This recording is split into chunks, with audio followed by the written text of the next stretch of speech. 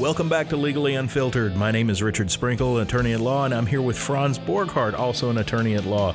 We are here to discuss the issues in the news and the issues that affect your life, and we're bringing them to you direct and unfiltered. Franz, what have we got on deck today? Today we're going to be talking about body cameras. Recently, the Baton Rouge City Police chief has changed its policy on when they are going to release body camera footage in officer-related shootings. As a background, Louisiana doesn't really have a law that requires the use of these devices. However, if you look to what other Louisiana jurisdictions are doing right now, is New Orleans is in a jurisdiction that basically after a police-involved shooting, the chief reviews the information, basically contacts the DA's office, contacts the victim's family, and they make a collective decision on whether or not to release this footage. Baton Rouge, starting immediately, is going to be doing something similar to where they are going to review the footage, and within 12 days of the shooting, less than 2 weeks, they are going to decide and determine whether or not they're going to release it. Once it's released, of course, it's out there. It's going to be out in the universe, and everybody's going to be able to see it. The belief is that it's going to create an air of transparency. A lot of folks like myself, as both a criminal defense attorney who represents individuals accused of crimes, who represents police officers accused of shooting individuals unlawfully, as well as someone who occasionally takes civil rights cases, I've got some concerns about this policy. Jumping right in on it, first and foremost is Louisiana has a public records law that says essentially that you can't get things like video footage of an ongoing criminal investigation until and unless the criminal investigation is over. So general public news affiliates, anyone can't get their hands on these things because we don't want jury pools to be tainted. We don't want the public to have this information if it's an ongoing investigation. So first and foremost, the chief of police of Baton Rouge Police is going to be modifying this, so to speak, by making a decision that determines whether or not they're going to release the footage or not.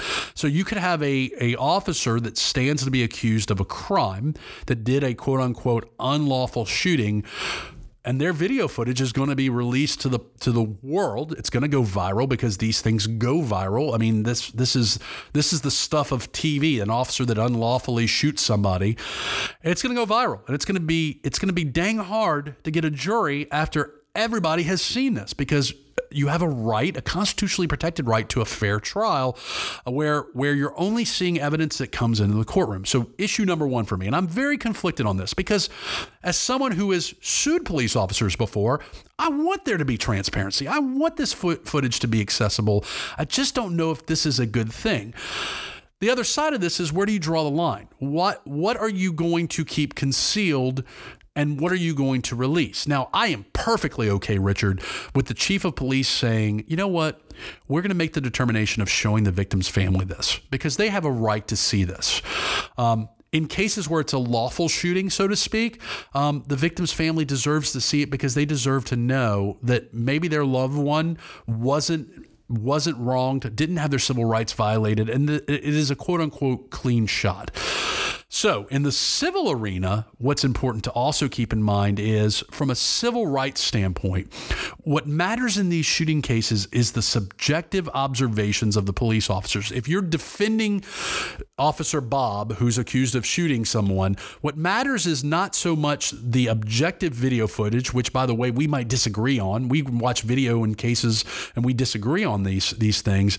But what matters is what Officer Bob perceived. And by the way, these are happening in real time.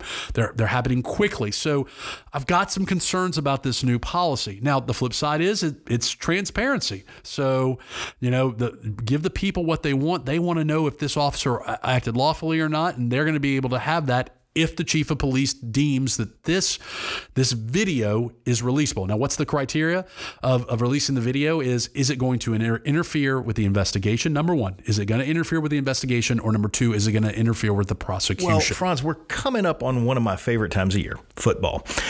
And during football, what do we have? We have instant replay. Absolutely. And we can watch instant replays until we're blue in the face, and people will argue over whether that foot was inbounds or whether it was out of bounds, even though The group of people's all looking at the same video.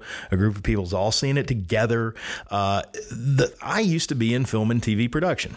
And believe me, people can watch a piece of video and it can confirm something they already believed, or even though that the thing didn't happen, or the person might just somehow project something they wish they saw and come away from the video swearing they saw something that didn't actually happen. And that's probably why you guys are arguing about videos sometimes to begin with. The same with the police videos. So the easy scenario is when it's clear cut. The officer followed the law. Or clear cut, the officer didn't follow the law. He acted unlawfully, or she acted unlawfully. What's difficult, and this manifested itself with the Alton Sterling shooting. If you watch the Alton Sterling shooting, there were individuals like myself that thought, man, this is excessive force. This is unreasonable. This shooting didn't have to happen. And then there are others that said, this looks like a lawful shooting. I don't think he did anything wrong. I don't think Officer Lake or Salamone did anything wrong. So we live in the gray. We live in the videos where, man, that traffic violation, it's not clear cut on the video, or, hey, we disagree on what happened. So I think your point is very accurate of, whereas it's going to be easy on the clear cut ones, it's going to be difficult on the ones that are in the gray. And by the way, potential jurors in a jurisdiction are going to see the video and formulate opinions prior to hearing any testimony, prior to having any other relevant facts that are admitted into evidence. And it's going to be very difficult in these cases to get 12 men and women and alternates that have not in some way either been exposed to this release footage or developed, more importantly, an opinion about it. So I think that that's going to be a big issue, is determining, okay, you release this footage, what do we do with it?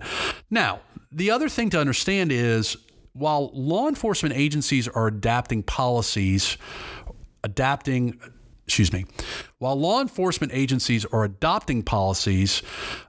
to use these devices, there's no legal mandate right now. The state of Louisiana has not created a law that mandates the use of these devices for footage.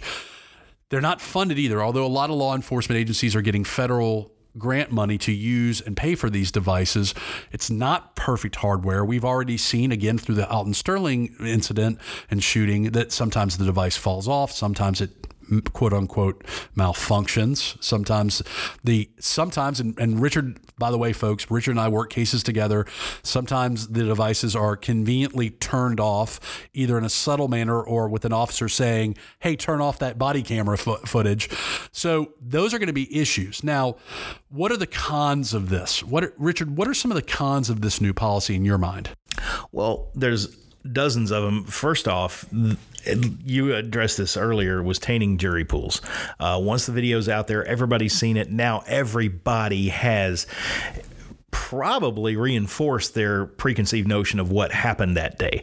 So they saw the video magically told them, okay, you were right in the first place, so we don't have to do that. Another big problem is all these encounters aren't always filmed. Most of them are not filmed. Exactly. Correct me if I'm wrong, but it's up to the officer to turn on the camera, correct?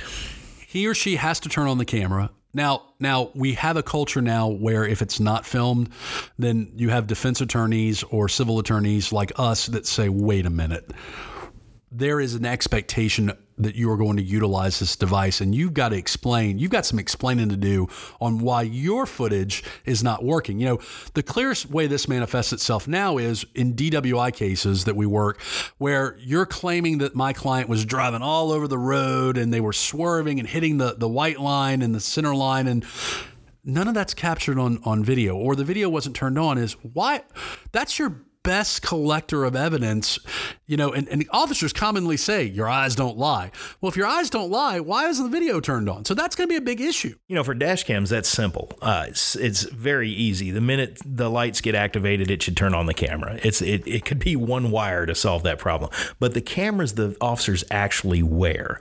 You and I have worked cases, and you and I have watched video where you see a hand come over the camera and just rest there. Now, maybe he's just holding his hand in the collar of his bulletproof vest. It's something that was fairly common back when I was in the military. Guys would stand around holding their collar. It was kind of like putting your hands in your pockets. But if you notice, you're covering up your body camera when you do that. That seems pretty convenient. More importantly, and just as big a pain in the neck to us is when that officer reaches up and mutes the audio.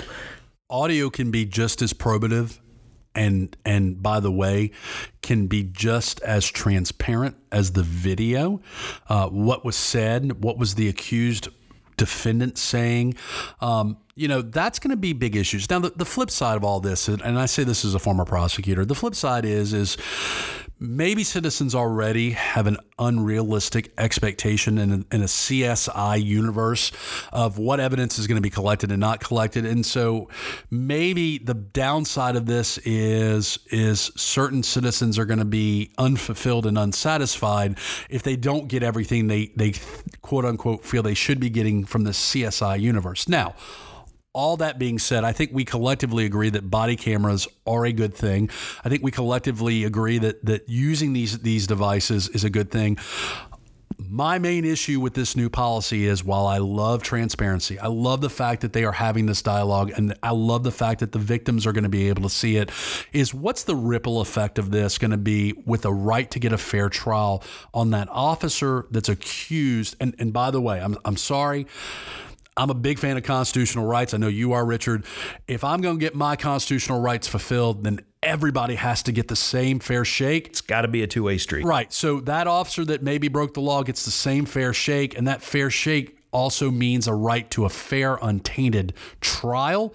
So it's going to be a pickle, to be sure. Now, all that being said, if the chief says, hey, I'm not releasing the video, he at least has a policy in place that he's analyzed it. He's done the 12-day review. He or she has that officer that's been involved for whatever reason. And the easy answer to this is releasing this footage is going to interfere with the investigation or the prosecution. That would be that's going to be the way. And by the way, the question is going to be: is that going to be the way that the city police chief sometimes punts on ones that he doesn't want to release? Now, from a practical criminal law standpoint, I will tell you the remedy. If I'm representing a law enforcement officer and they're about to release the footage and he or she is about to be accused of a crime, what I'm going to do is I'm going to file an emergency restraining order asking for injunctive relief, asking for a court to not release this footage to the public until such time as we've figured out what's going to happen with the case. And we've done that in cases before. I had a case that I tried in December of 2017 where my client made numerous confessions, and it wasn't a whodunit, but those confessions and interrogations were filed into the court records, and the media outlets, it was a high profile case, the media outlets wanted to get a copy of all that. And so we had to file injunctive relief with the court. And by the way, the DA's office was on board with that because they had the same concerns I had. We're going to have to try this case at some point, and if we can't find 12 impartial people. And when I say 12 impartial people, I mean 12 people that haven't already made their minds up. Now, the flip side is there's a lot of citizens that say, well, if it's clear cut, if it's cut and dry, if it's black or white, then it's not going to matter if they've seen the video or not. The problem goes back to we live in the gray. And if the video has a image or video footage that is not clear cut, then what are those predisposed decisions going to be? And are those potential jurors going to start doing research in conjunction to those release videos? Because it's sensational. It's news. I mean, we're living in a news world. Well, you can't see it right now, folks, but Richard and I have cell phones that are small microcomputers that we use to look up cases all the time. In fact, we've got iPad tablets right in front of us that are doing the same thing. So it's going to be a scary world we live in when we're starting to be able to go to a YouTube channel that has all these body camera police shooting. And by the way, there's a fetish market for that where people are just going to salivate and want to watch these videos because Officer Tom or Officer Susie is shooting a suspect, and it's live and it's on video and we can watch it whenever we want to. Well, you heard it, folks. There's going to be a YouTube channel of police shootings at some point. It will happen. Right now, you can pay money to watch video of a fireplace. It's out there. I promise you, folks. That you'll log body camera footage. Exactly. Well, folks, again, thanks for listening in to Legally Unfiltered. My name is Richard Sprinkle. You've been listening to the brilliant voice of Franz Borghardt discussing these body cams. Thanks again for listening in to Legally Unfiltered. The views and opinions expressed in Legally Unfiltered do not constitute legal advice. If you would like legal advice on the topics that we've discussed, send us money. That's right. Go ahead and retain us. Do not, kids, try this at home.